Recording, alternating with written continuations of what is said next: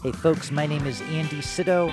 I'm a musician, producer, and songwriter living now in Nashville, Tennessee, and my guest this week is Christian drag queen songwriter Flamy Grant.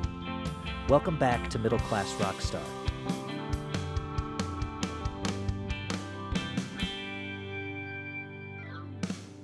Hey, thanks for tuning in again this week, episode number 122. Couple fun ones. The last couple weeks, I had Bill McKay on a couple weeks back, who was the keyboardist in the Derek Trucks band for a while, and then Leftover Salmon, and has just played with a lot of awesome people. And he talks about all of that, as well as addiction, some at the end, and it's just a great conversation. And then last week, I had Big Sky bonus tracks on, and that's not a typical guest for me. I usually chat with artists, and I mean like musicians. Specifically, they are artists, but I usually chat with musicians, and the folks over at Big Sky Bonus Tracks, they do high-quality videos for musicians in Montana. They're based out of Red Lodge, Montana, and that's their thing, and they're very high-quality videos in their video series. So you can check out their YouTube channel or check them out wherever, but listen to the podcast, too, a little bit about their story and what they do. That's Big Sky Bonus Tracks, episode 121. My guest today is Flamy Grant. I met Flamy at Kerrville Folk Festival back in May of this year, 2023. We were both finalists in the songwriter competition. Flamy was one of the winners. I've met so many of my guests that I've had on this podcast, if you've been listening for a while, from Kerrville. I'm a two-time finalist now, and I've met so many cool people through that or at that. Through the Kerrville Folk Festival, and that's down in Kerrville, Texas. It's an 18-day festival. I could never stay for all 18 days, I don't think, because it's hot. It's hot. It's really hot. But people do. People stay there for 18 days. Can you imagine? Also, financially, I couldn't stay there for 18 days. That's the main reason. But people do it. People do it. It's a wonderful community. Anyway, that's where Flamy and I met. Flamy is a Christian drag queen songwriter, wonderful lyricist. Obviously, if you win Kerrville, you're a wonderful lyricist. They don't. That's what they're judging on is your lyrics. So great songwriter, also a wonderful vocalist. Has a gigantic voice that fills up the room effortlessly. And I would know. We just did 2 shows together in St. Louis and Cincinnati with 2 other Kerrville folks, Hallie Neal and Sadie Gustafson Zook, who I'm sure will be on the show at some point. But anyway, we met at Kerrville. Then shortly after that, a pastor, worship leader, very right-wing person tweeted, I believe it was on Twitter, tweeted about one of the songs, Good Day, on Flamy Grant's album, Bible Belt Baby. And it was a very negative tweet, a very negative comment. But it had the opposite effect that I think he was hoping. Because what ended up happening was Flamy shared it, and there was a little bit of back and forth, and Flamy challenged their fan base to say, hey, let's put this song on the iTunes charts. And that's exactly what happened. And not only that, the song went to number 1 on the iTunes Christian charts, and the album, Bible Belt Baby, also went to number 1 on the iTunes Christian charts, and it happened in one day. Amazing. Since then, Flamy has continued to tour. Flamy and their husband recently moved from San Diego to Asheville, North Carolina, and they've been the subject of a couple feature articles in Rolling Stone. So a lot of exciting stuff happening, and I'm not going to talk about it too much more. I'll jump into the interview, and Flamy will tell you about it. But I want to mention really quick, if you enjoy this podcast and want to help out in a non-monetary way, give it a 5-star rating and review on Apple Podcasts or wherever you listen. It just takes a second, and it's a huge help. And if you'd like to support in a monetary way, then you can do so at patreon.com/Andy Sido, Sydow. You can become a patron for as little as $3 a month. I post up early content. I post up exclusive content. And I'm running a promotion where I'm doing a custom cover for everyone who joins. So you join the Patreon and you say, I want you to cover Betty by Taylor Swift, or Murder in the City by Avett Brothers, or True Love Ways by Buddy Holly. Those are the last 3 that came in. And I'll do that for you. And I'll record it high quality in my home studio and post it. And yeah, it's been a blast to do those, and I think people are enjoying them as well. Quick thanks to our sponsor, Narrator Music. For simple and affordable licensing for sync, visit narratormusic.com. All right, let's do the show. My conversation with Flamy Grant.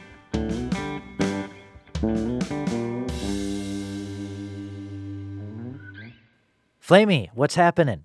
Hi, Andy.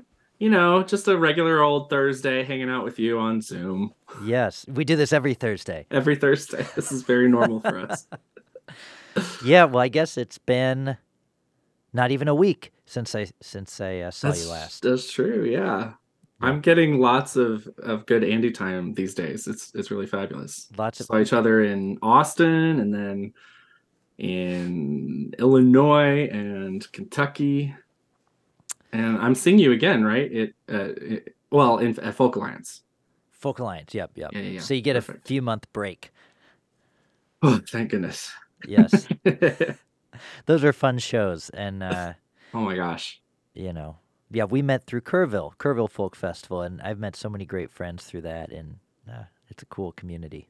I loved it so much. I went into that. That was like my first experience doing something that was really just designed for like the songwriters and really the industry. It was like very much an industry insidery event. It feels that way, even though I know like a lot of people come and just enjoy the music and are consumers of music.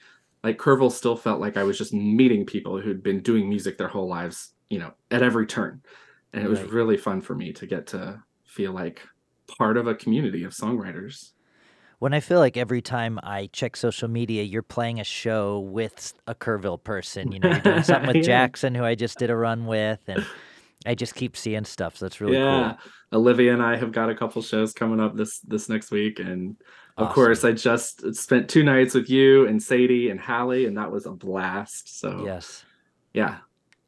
You could just make a whole career just touring with Kerrville people. Wouldn't that be nice?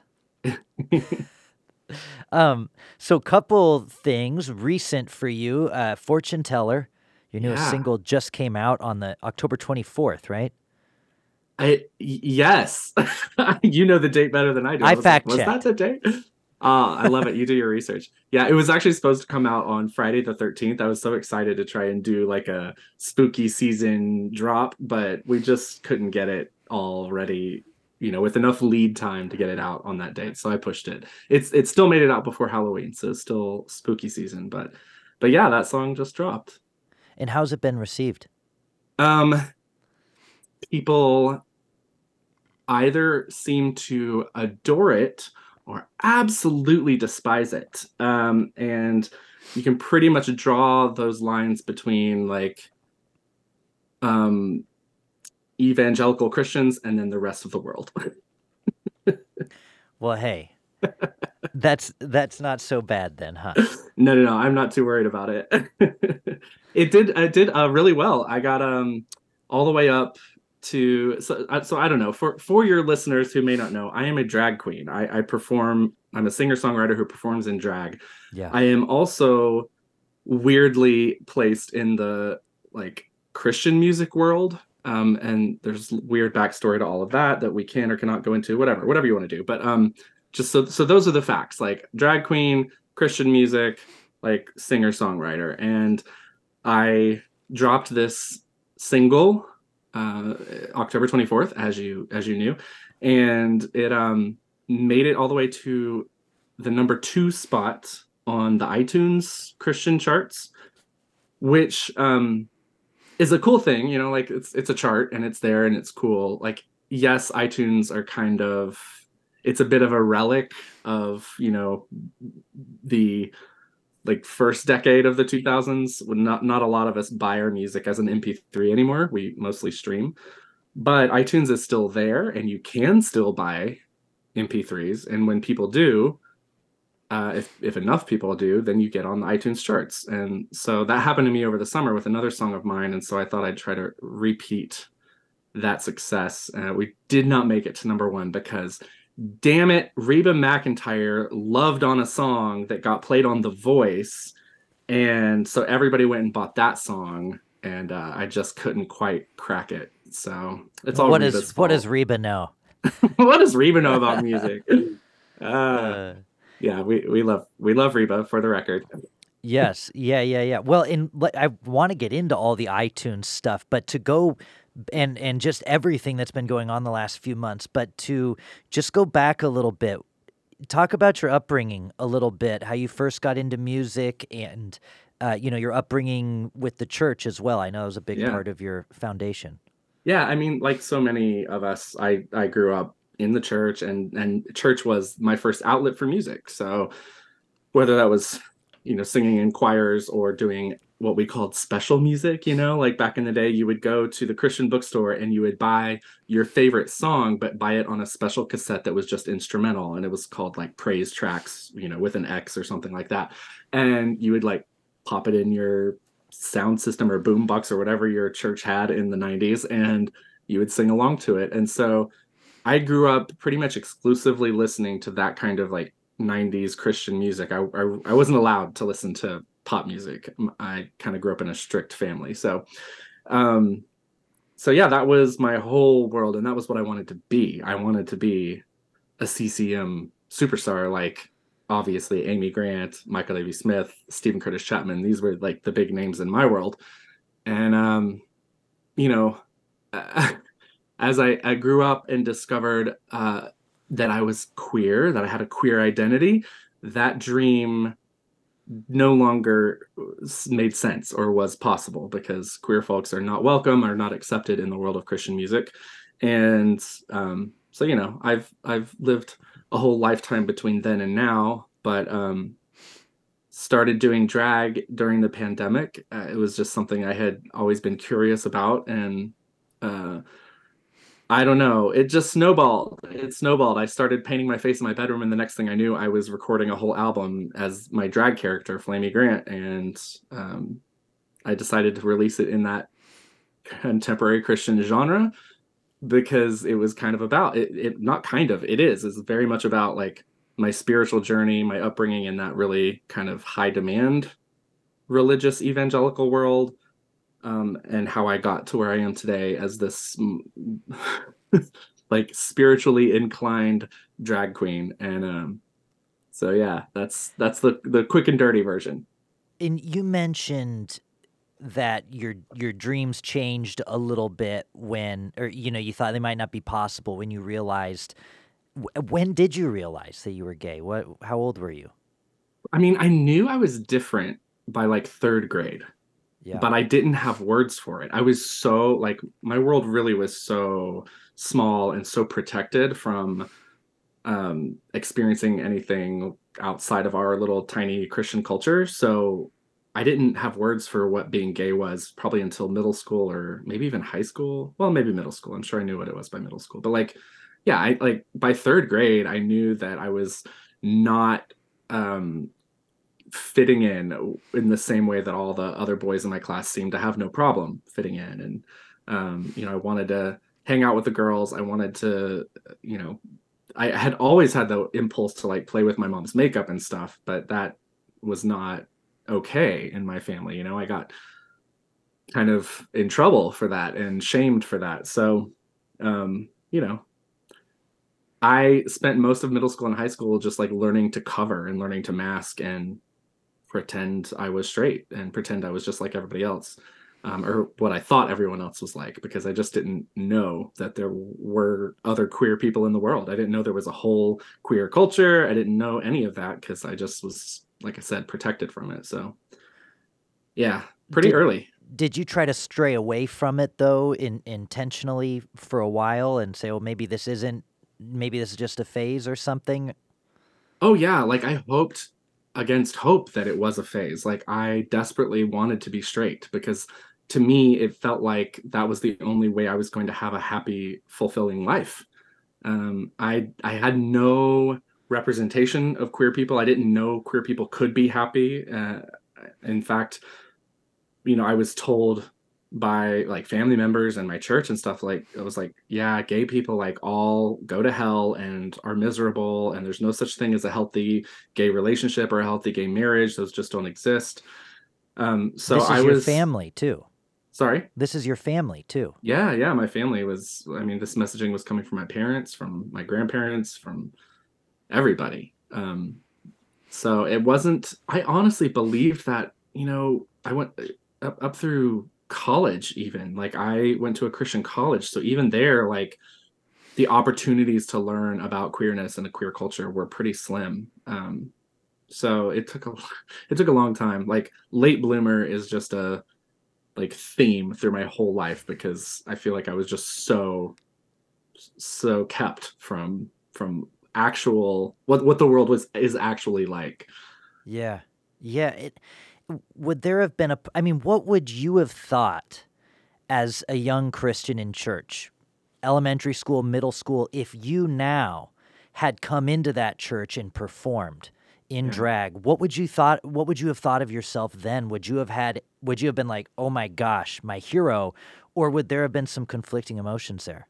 Yeah, it would have been conflicting. I would have been of two minds about it because, on the one hand, I mean, I was super drawn. Anytime I could get any kind of information at all about, wait, like there's other gay people, like, lesbians are a thing. What? Like, I remember being so fascinated by Ellen when, kind of the firestorm around her coming out and her character coming out on her sitcom in the 90s. And so I like secretly taped and watched that show, even though I wasn't allowed to. And, um, Really, you weren't allowed to watch Ellen? no, I wasn't allowed to watch Ellen.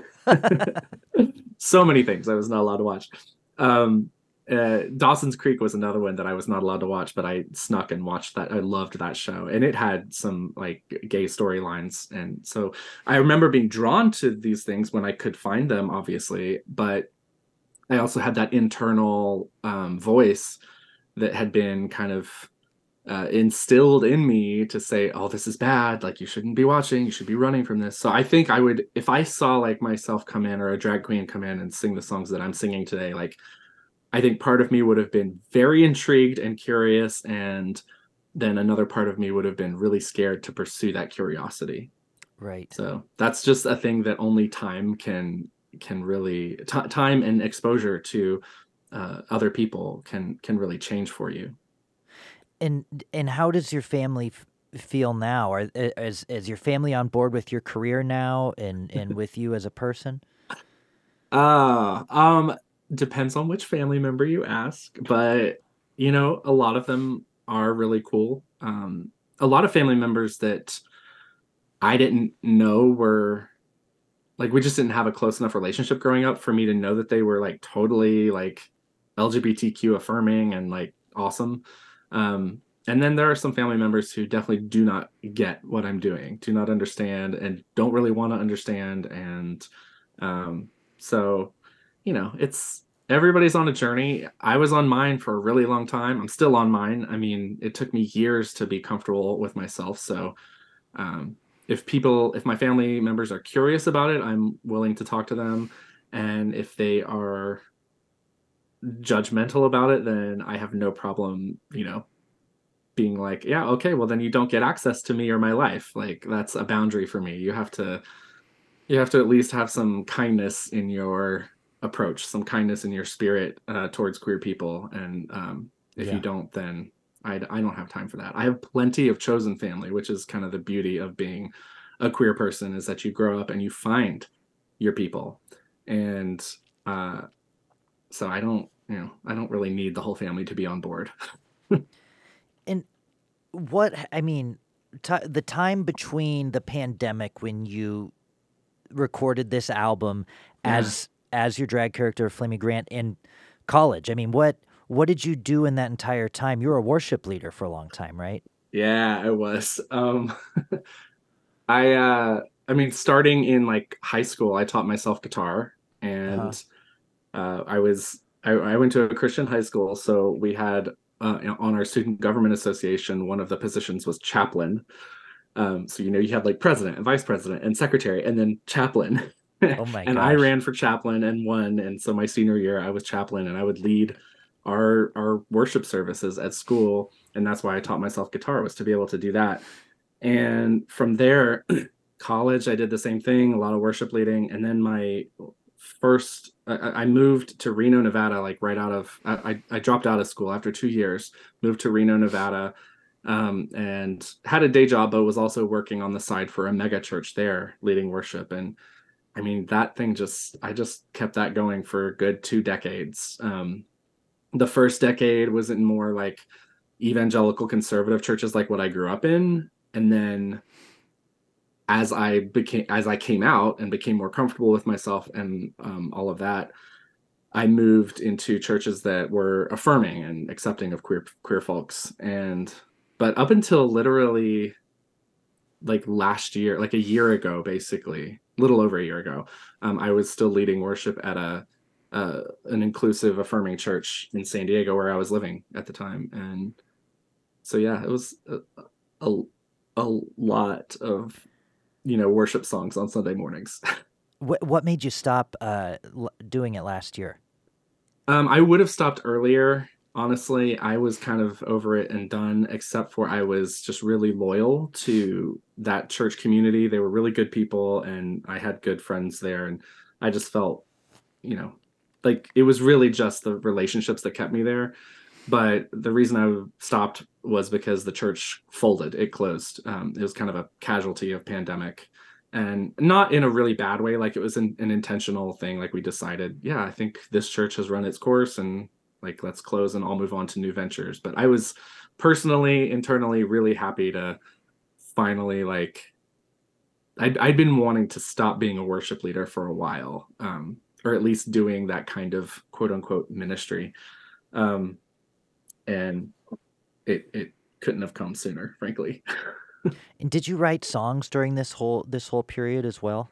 Yeah. I mean, I've kind of spread myself across a lot of different like genres and like just places where I would perform my music. So obviously I would write music for the churches I led at, and so write like what people would probably call worship songs. A couple of them even made it onto Flamy's record.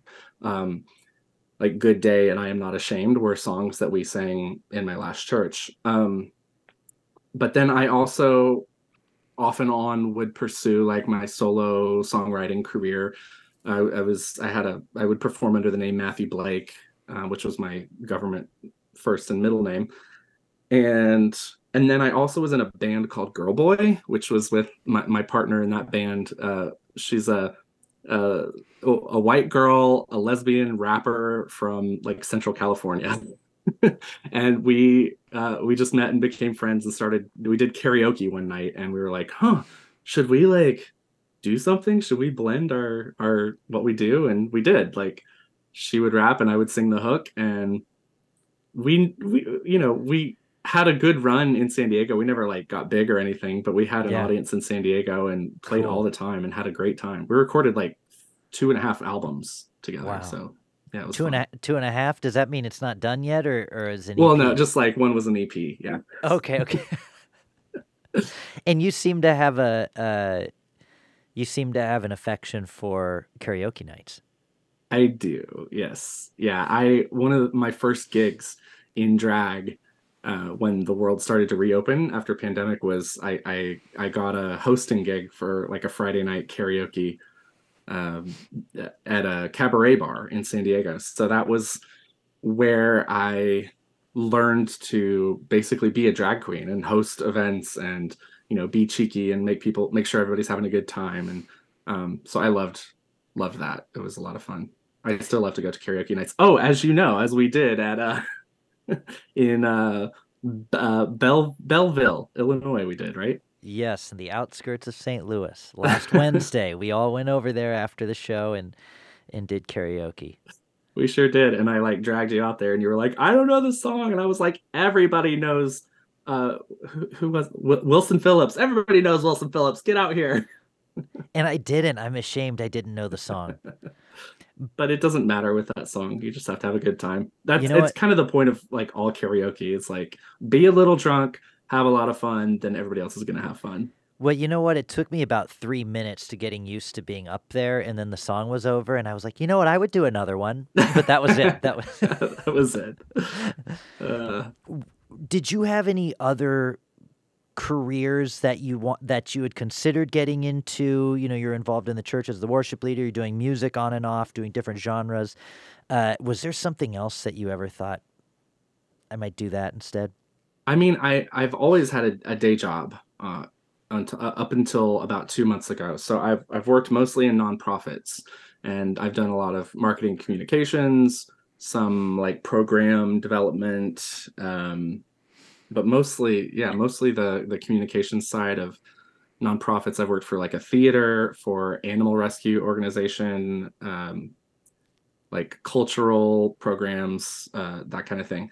So, but those were never like that was just always the things. Those were the things I stumbled into to pay the bills. I never like dreamed of being a nonprofit. I never dreamed of any of the day jobs that I did. A lot of them were really good, and I had a great time and have good friendships from them and everything. But it wasn't like the passion of the dream. I always wanted to do something with music. Like that was really the only thing from the time I knew like basically who Amy Grant was. Like that you could have a career as a singer, and Mm. at the time obviously singing for Jesus, like that's all I wanted to do. Um so I mean, I guess in college I kind of flip-flopped a little bit. This is part of why I dropped out of college, just because I didn't know I didn't have like clear direction on what my major should be or anything like that, because I was going back and forth between like French. My mom was a French teacher, and so I loved French in high school and college. And then music. At one point I was like a French major, and then I went to music major, and then I went to theater major, and then like English major. So it was just all over the place in terms of that stuff. But the arts have always like held my interest the most, whether that was music, sometimes theater, but mostly music. And so when you made this decision to to be Flamy Grant Yeah. and record this record, you're saying it happened during the pandemic. That's when you first got into drag seriously as well, correct? Yeah. I went in drag in Halloween of 2019. That was like my first time doing full drag. Um, and it was, for a laugh, but I had such a good time that I was like, oh, this is kind of fun. And I went to like a couple house parties in drag. And then, yeah, pandemic hit. And suddenly I was sitting at home twiddling my thumbs, in between work assignments. And none of us had anywhere to go. We couldn't leave. Like, so I just logged on to YouTube and started watching makeup tutorials. And Well, so for Halloween and those work parties, you said it was just for a lark at first. yeah, How did it make you feel as opposed to how did you expect it was going to make you feel? I mean, I thought it would just be like any other costume that I've done over the years, just like it's just fun. That's part of why we all love Halloween. It's the fantasy of it, it's the fun of it. But there was something more to that. I saw it as an art form, like the creativity that goes into learning how to change how you look so dramatically, like change like the makeup artistry of it, the costuming of it. Wigs are their own art form, like styling a wig, it's its own thing. And I was just really drawn to all of it, and it made me feel like powerful, it made me feel like brave in a way that I have not always been able to access. Mm. And so I think there was and it also just connected me back to it. I tell everybody like drag for me started as inner child work. Like it connected me back to the young kid who was getting in trouble for like ruining my mom's lipstick tubes, Mm. and like letting me basically give permission to that kid to like follow through on those impulses and not feel shame for them. And so yeah, it was like a really dramatic. change for me and really like profound experience when I started doing that. And it was just in my bedroom, you know, during pandemic. And there was never any intent to become a drag queen. There was no intent to like have a whole second career in the second half of my life where I didn't even think about like bringing music into it at first. That came later, and so it was a time of like just pure exploration and seeing how things made me feel. How did you first incorporate music into it? Well, it started really as so I lived with another couple. My husband and I house shared in San Diego because it's San Diego, and unless you make real good money, you can't afford to live there. So we Yeah. house shared with another couple who were both musicians, and you know, we logged on the first week of lockdown. We decided to just log on to Facebook and live stream us singing some cover songs, and a bunch of our friends showed up, and that was birthed our heathen, we called it heathen happy hour. And so every Thursday night we would, yeah, just log on, live stream. And, you know, like we got more professional as pandemic went on, like everybody did. We bought lighting and had good mics. And so by the end, you know, they were sounding and looking pretty good. But I think it was the second or third week of that, like I just decided to show up in drag because I had, you know, started painting my face and I was like, let's just do this again for a lark. It'll be fun. But we did cover songs just every Thursday night, like themed. We would have a themed night and say like, I don't know, royalty and Rihanna. So it'd be like Yeah. songs by Queen and Rihanna songs or whatever, you know, like any song that had King or Queen in it or whatever. Yeah. And uh and so I was just singing songs in drag to a camera, like to Facebook. And that was the first time I like, you know, was doing music in drag. But even then, I wasn't like thinking like, oh, this could be something. It took a few months, I think, of doing that before I was like, this is really fun, and I feel like it makes me a better performer, or at least a different performer. You know, I can perform in ways that I just never felt comfortable as like Matthew Blake, and I can just be a little more rowdy or fun or whatever, like cheeky, and it just opened up new like mental like synapses were firing, I guess. I don't know, like neurons were firing. So over time I don't know when I like what the thing was that made me decide to record a whole record as Flamy, but um I don't know. At one point I went to my roommate who was a music producer, and I was like, hey, like how would you feel about like producing a little EP for Flamy if I had some songs? And that was the other thing. I think I started writing Mm. in Flamy's voice, and that's probably more than anything else what opened that door for me was realizing that writing in the voice of like not Matthew Blake but just this other character, like it made me probably a better writer, but for sure it just gave me like new ways to say things. Yeah. So I don't know, that it was just kind of a very slow natural evolution to get to the point where I was like, oh yeah, let's Yeah. try to record some songs. So when you put the album out, it's been about 13 months now, came out at the beginning of October of last year. When you Mhm. first put it out, how was it received? Just at the, the initial couple months. Yeah, I mean, it did not get a ton of attention. I mean, had not I didn't have any strong ties to the music industry. I didn't know how to uh I didn't know how to market it, you know. So it really was just me like word of mouth, talking to friends, friends telling friends. But it still did for me it did really well. Like um it did better than any of the music I've ever released like prior to that. Like more than Girl Boy, more than Matthew Blake stuff. And I think that's mostly attributable to the fact that I did have a couple like videos go viral on TikTok during the pandemic. So Flamy had like a pretty sizable TikTok following, Yeah. and I tried to leverage that as best I could, and so it did okay. You know, nothing crazy, nothing major, but like I was pleased. I was like, oh wow, I can't even remember like what the streams were in those first few months, but you know, it was a lot of streams for me. Yeah.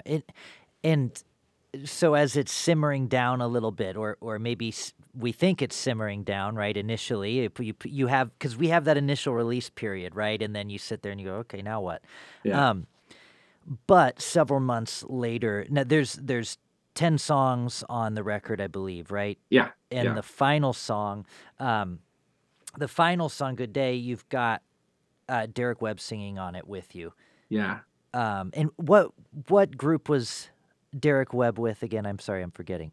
Derek was in a group called Caedmon's Call, and they Okay, were a big folk Christian band like in the 90s, early 2000s.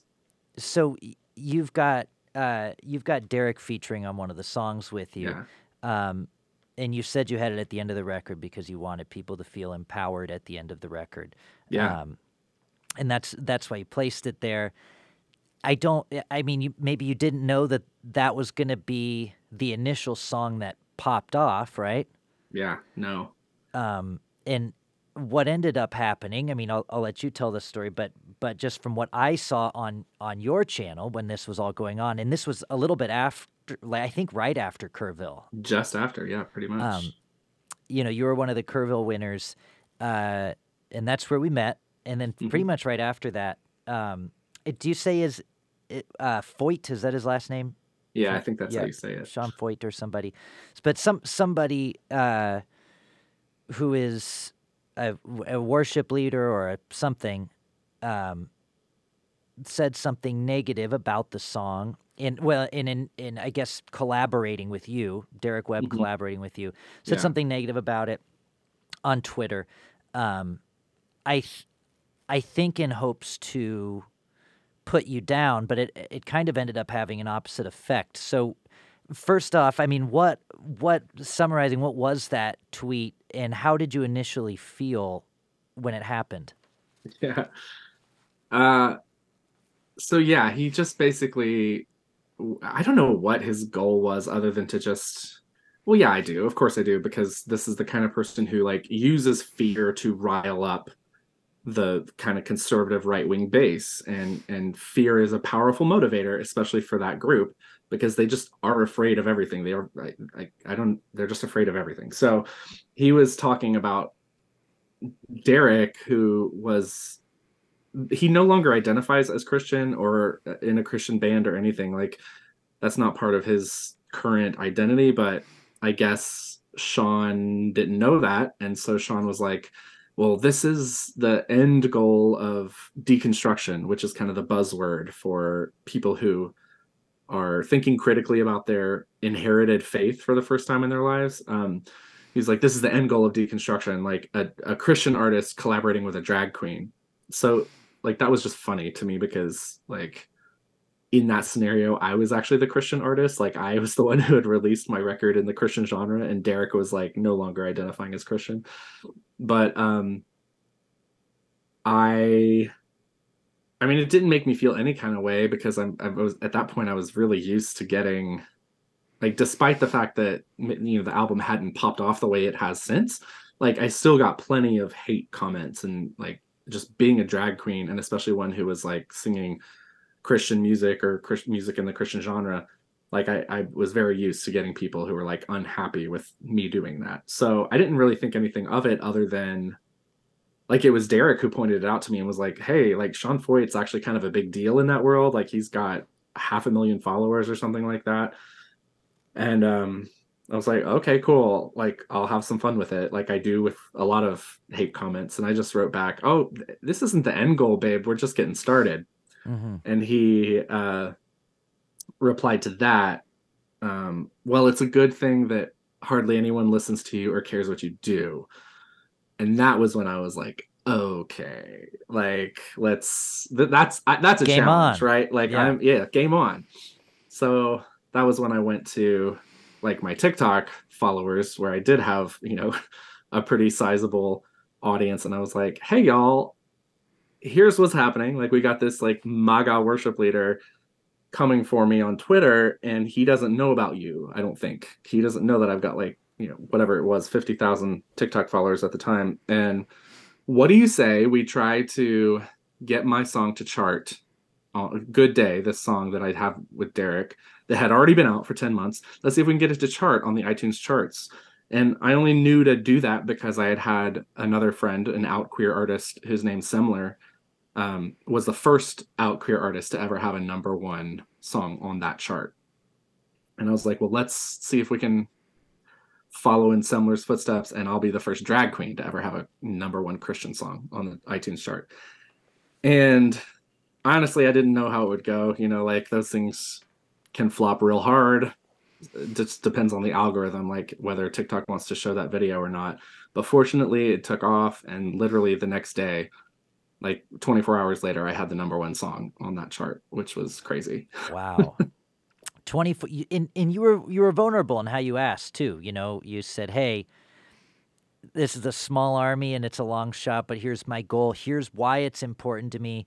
Here's why, and it was very, I think people respond to honesty, right? And it's a very Yeah, vulnerable and honest video, but 24 hours and then bang, number. And yeah, do you know at all statistically what that looks like? I have no idea how many plays gets you a number one yeah. iTunes. I'm just now getting, because there's such a delay on the reporting back as an independent artist, through your distributor. There's such a delay. So I'm just now getting like some of that data back on my DistroKid to see, and I haven't dug into it yet. I mean, I know like streaming wise, like I jumped to like, gosh, I can't even remember what that month my Spotify streams were, but they were in like the tens of thousands. Whereas like up to that point, I had like 300 monthly listeners or something like that. So streaming wise, I saw a massive jump, but the iTunes chart is just literally based on whether people will spend that 99 cents to download the MP3 or not. It's not Right. based on streams. So that information I'm just now getting, and I haven't dug into it yet to see what it actually was. But definitely like my social media follower accounts, skyrocketed. My streams skyrocketed on Spotify and Apple Music. So it had an impact. It had a really big impact for sure. And along with having a positive impact, I mean, I know there's been a lot of haters, a lot of people who have said some really terrible things. Yeah, They've said it to entire church congregations yeah, right down the road from my house. It's there's been a lot of good and ugly, right, in terms of yeah. how it's been received. Um, do you I mean, what is the effect of that on you? Is it always just motivation to continue on? Do you have days where you think, "Ah, man, are you kidding me? Not today." Yeah. Do you get close to a breaking point with it ever? If you had asked me that question like a week and a half ago, I could have answered honestly, no, it's always like fuel, it's always motivating. I can almost always laugh at it when there's those crazy haters and all the crazy messages. And then I don't know, like I think I did hit a threshold over the past like 7 to 10 days. And there was one girl in particular. It had been a hard day of just like a lot of comments or whatever, or a hard week or whatever. And then this one girl like posted this video that's like addressing the Flamy Grant controversy. And I was just like, what is this? Like Yeah. controversy? I'm literally just a songwriter recording and putting out my music. Like Mhm. what is going on? And I watched her video, and she like just immediately launched into the just the language I've heard a million times, but something about her calling me an abomination that day just like did get to me. And like I made a Mm. response video that I've since taken down because like I woke up the next morning and looked at it and I was like, oh, that's not the cutest look. Like let's that's not how I want to Yeah. react and respond to these people.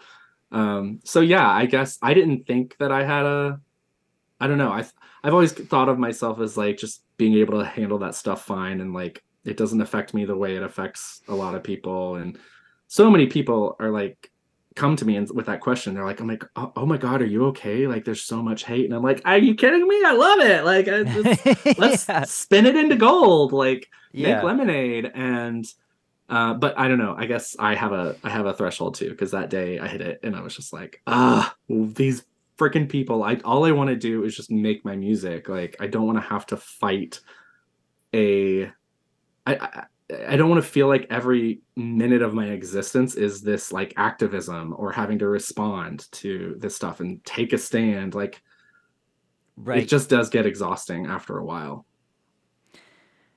Yeah, I can imagine. And you say you just want to make your music, and I mean, everybody does. I mean that makes music probably, but um, there's there's a story too. You know, that's in and there's a story behind so much music that does blow up, right? Is there's a Yeah. story and it's timely, but something you've done a great job too, I think, is accepting it and doing such a great job of presenting who you are, and it looks very authentic because it is, right? Hmm. And you've been able to, I think, balance the two worlds of haters and praise, and also just trying to do your thing, and Yeah. um, you know, Yeah, it's wild that I appreciate you using that word authentic, and I hope that people do feel that way because obviously drag is a art form that is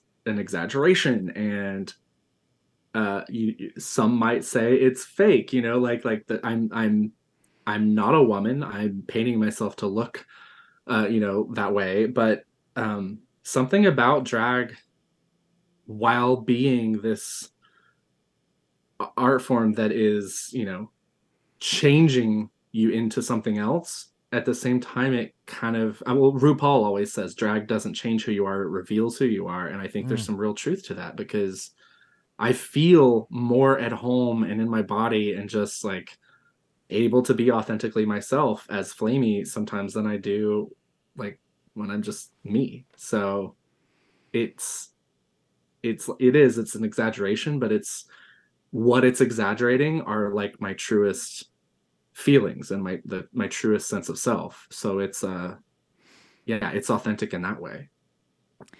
I was going to bring up one of your songs, and then I ended up reading about it through at first through the Rolling Stone article that I actually just checked out this morning. But I'll start off by talking about the song, Esther, Ruth, and Rahab, and you played it. I've heard you play it before. In fact, was it one of your Kerrville songs? I don't even It remember. it was, yeah. Okay, so I first heard it at Kerrville, but you played it both nights that we played together in St. Louis and Cincinnati last week, and with Sadie Gustafson, Zook, and Hallie Neal. Shout outs. Yes. Shout out. You played the song, and there's the line, and I love lyrics. As a songwriter fan, as a songwriter, I love stuff that's either very poetic, meaning just imagery, but then there's a line that's just bang, right? We're not like, it's just very, I don't know if I'm explaining this well, but something that's very poetic, but then there's a line that just is very, there's no, there's nothing to unveil there. This is what the line means. And Yeah. and that song has that quality when you get to the line, and I guess the lesson there was God would only hear a prayer when it came from someone with a cock. Yep. The rest of the song is, and not that it doesn't rhyme. I don't mean poetic in a rhymey way. I mean Yeah. poetic in a imagery way.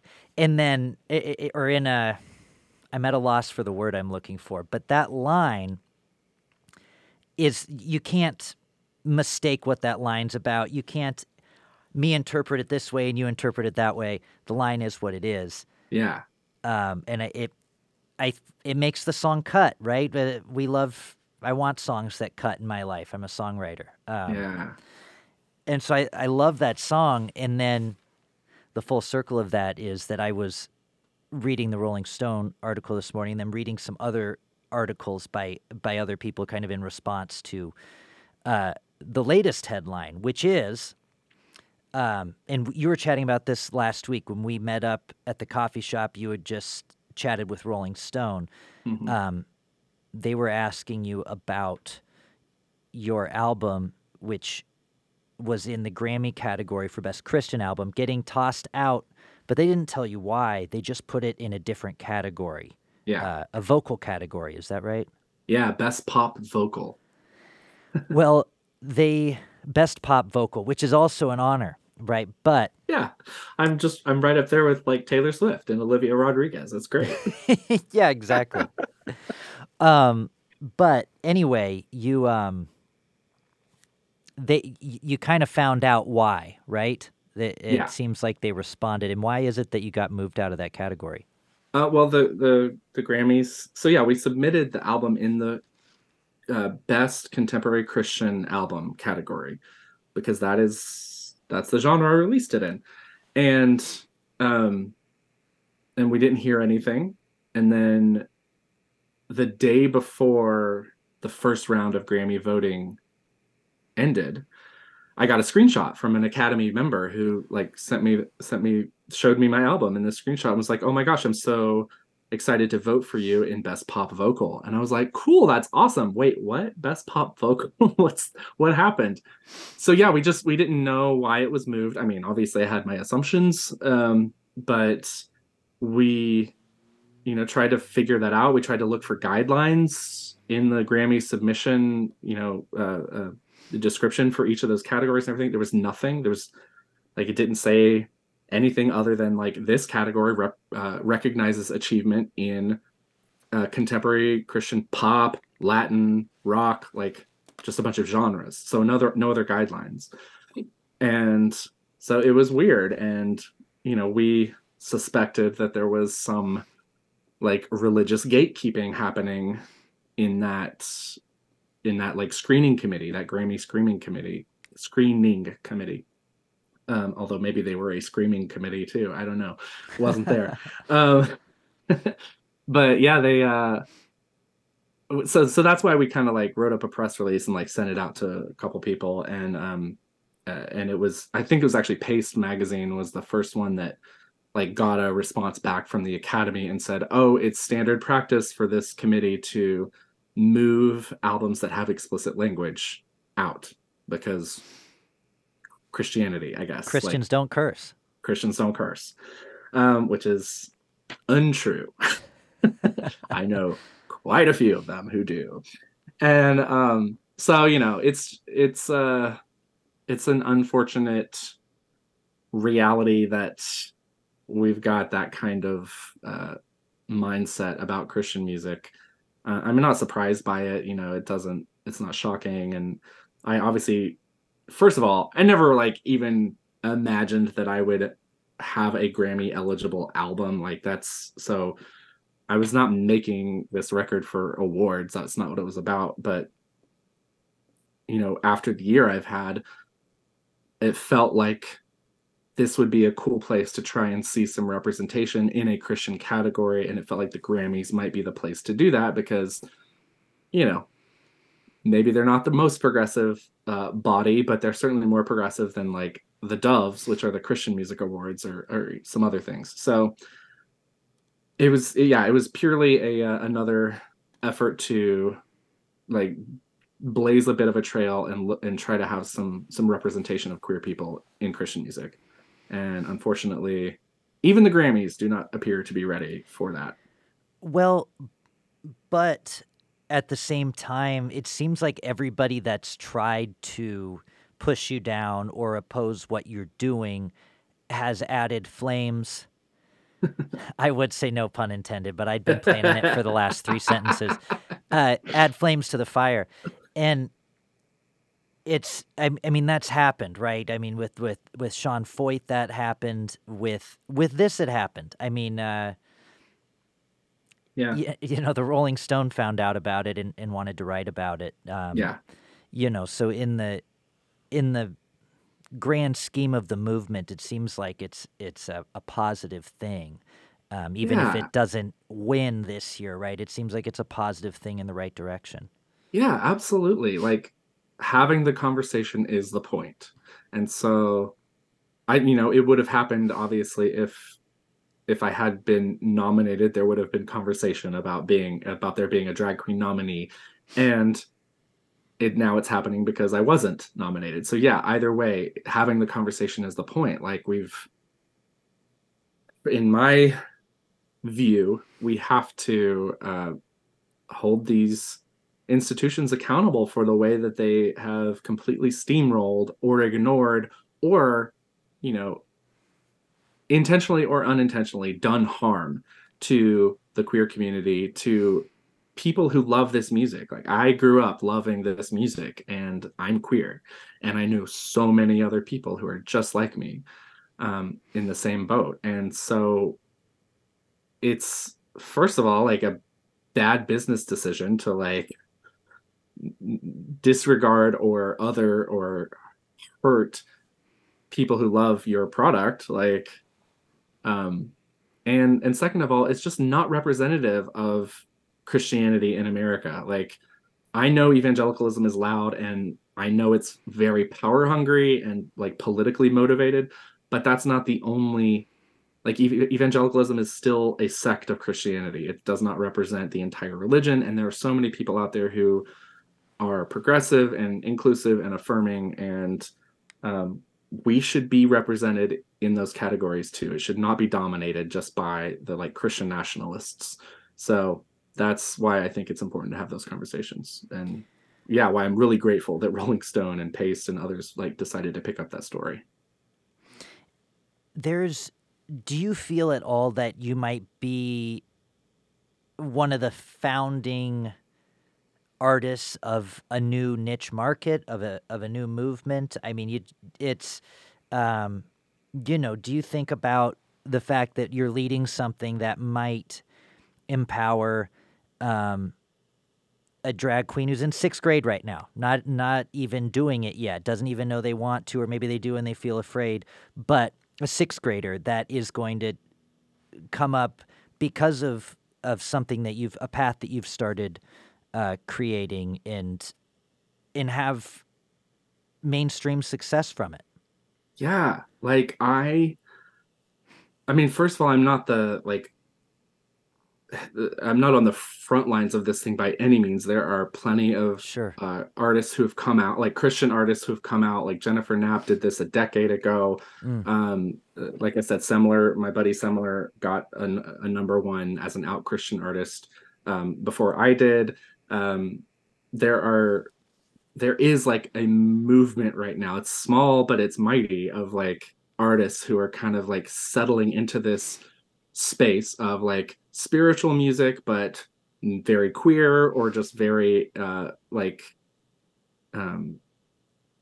not the traditional like praise and worship music that dominates like Christian radio. Like it's people who are asking hard questions or like expressing doubt in their faith and yet still kind of staying in that space. So yes, like there's this movement of that that's happening, and yeah, I'm very much part of it. Like I'm getting to know who those artists are. I'm hanging out with some of them. I'm playing shows with some of them. It's really cool to see what's happening and to see the hunger in audiences for this kind of music too. It's really really cool. um the drag, like I guess, yes, the drag piece is the part that I guess I'm proud to like be on the front line of, I Mm. guess.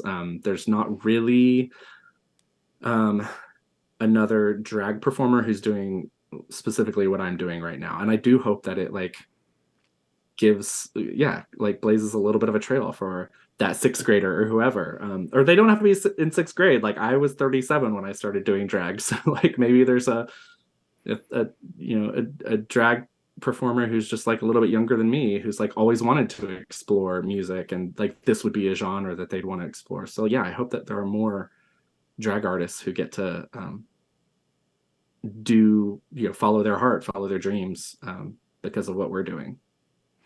Do you sometimes feel that you're constantly talking about how you're presenting your material as a drag queen rather than the material itself? I think the artists, we all have this ego thing where we're like, wait, but I have a new album out. Like, can we talk about the lyrics of track 3? Oh D- yeah, do you feel that uh, to an extent?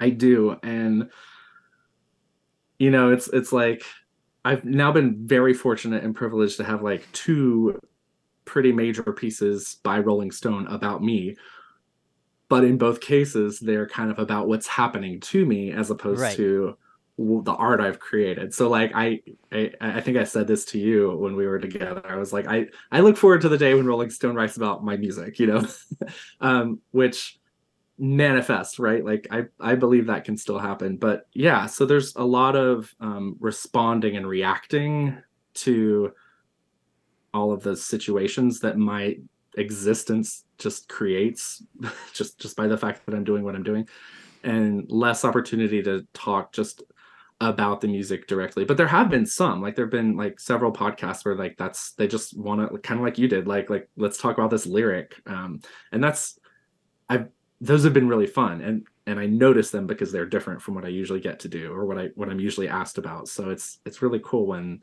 the music and the art itself does resonate with people. So yeah, Ha- you know, somebody's got to you have to do that work first of like being the first drag queen to be in Christian music. Like I get it, and then maybe the next album, like maybe I'll get to talk more about the music itself. You know. yeah, yeah. Well, have you had anybody? eh, Have you had anybody that maybe did not approve of what you're doing, but then go listen to the album, actually give it a real listen, check out the lyrics, and then come to you and say, you know what? This is great, actually. Yeah, actually, I mean, I've had what has happened a lot has been uh I've gotten calls from a lot of like progressive churches who want to bring me in, and a lot of them have been like, I mean, they're progressive, but they're still like a little freaked out about the drag component. They're like we don't know about that. That's new to us or whatever. And so I've been a lot of people's first encounter with drag, and that's been really cool to have those conversations with people who are like, I came not knowing what to expect or a little skeptical or thinking, oh, this is like going to be such a gimmick. Like drag is such a gimmick and there's not going to be any real artistry here. You're just like trying to get attention. And then to get to talk to people after they hear me play or after they listen to the record and hear them say, wow, actually, like I like your songs. That's been a really cool thing. I don't know if I've had like the experience of someone who was like vehemently opposed to me and then like later came back and was like, oh, you changed my mind.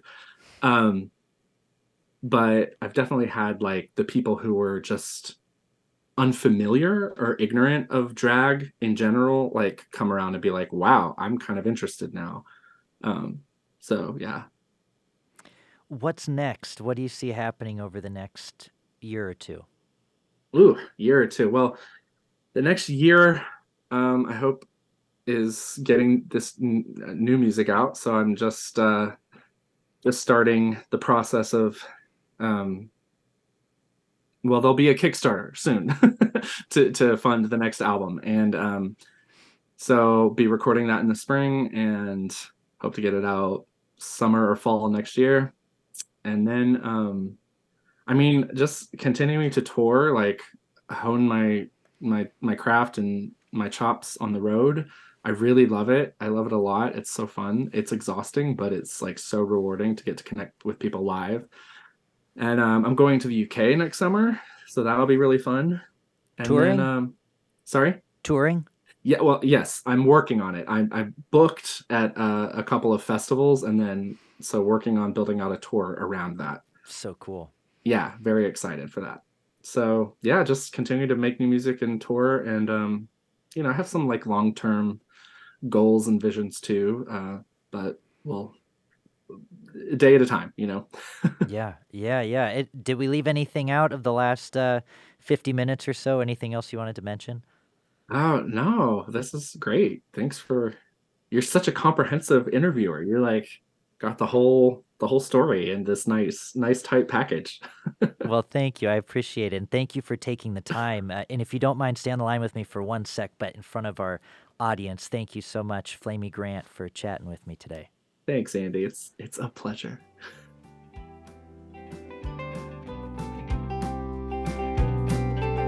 All right, that's my conversation with Flamy Grant.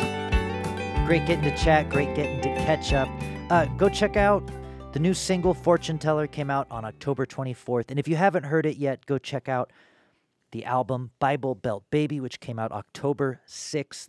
of last year, 2022. Lots to catch up on. If you haven't, check it out. Wonderful artist. And I'm grateful that they took the time to chat with me this afternoon. Once again, the Patreon, patreon.com/Andy Sido, SYDOW. If you want to support in a monetary way, and if you want to support totally for free, just give it a rating and review wherever you're listening. And it's a huge help, and I appreciate it. All right. Chat with you next time. Thanks.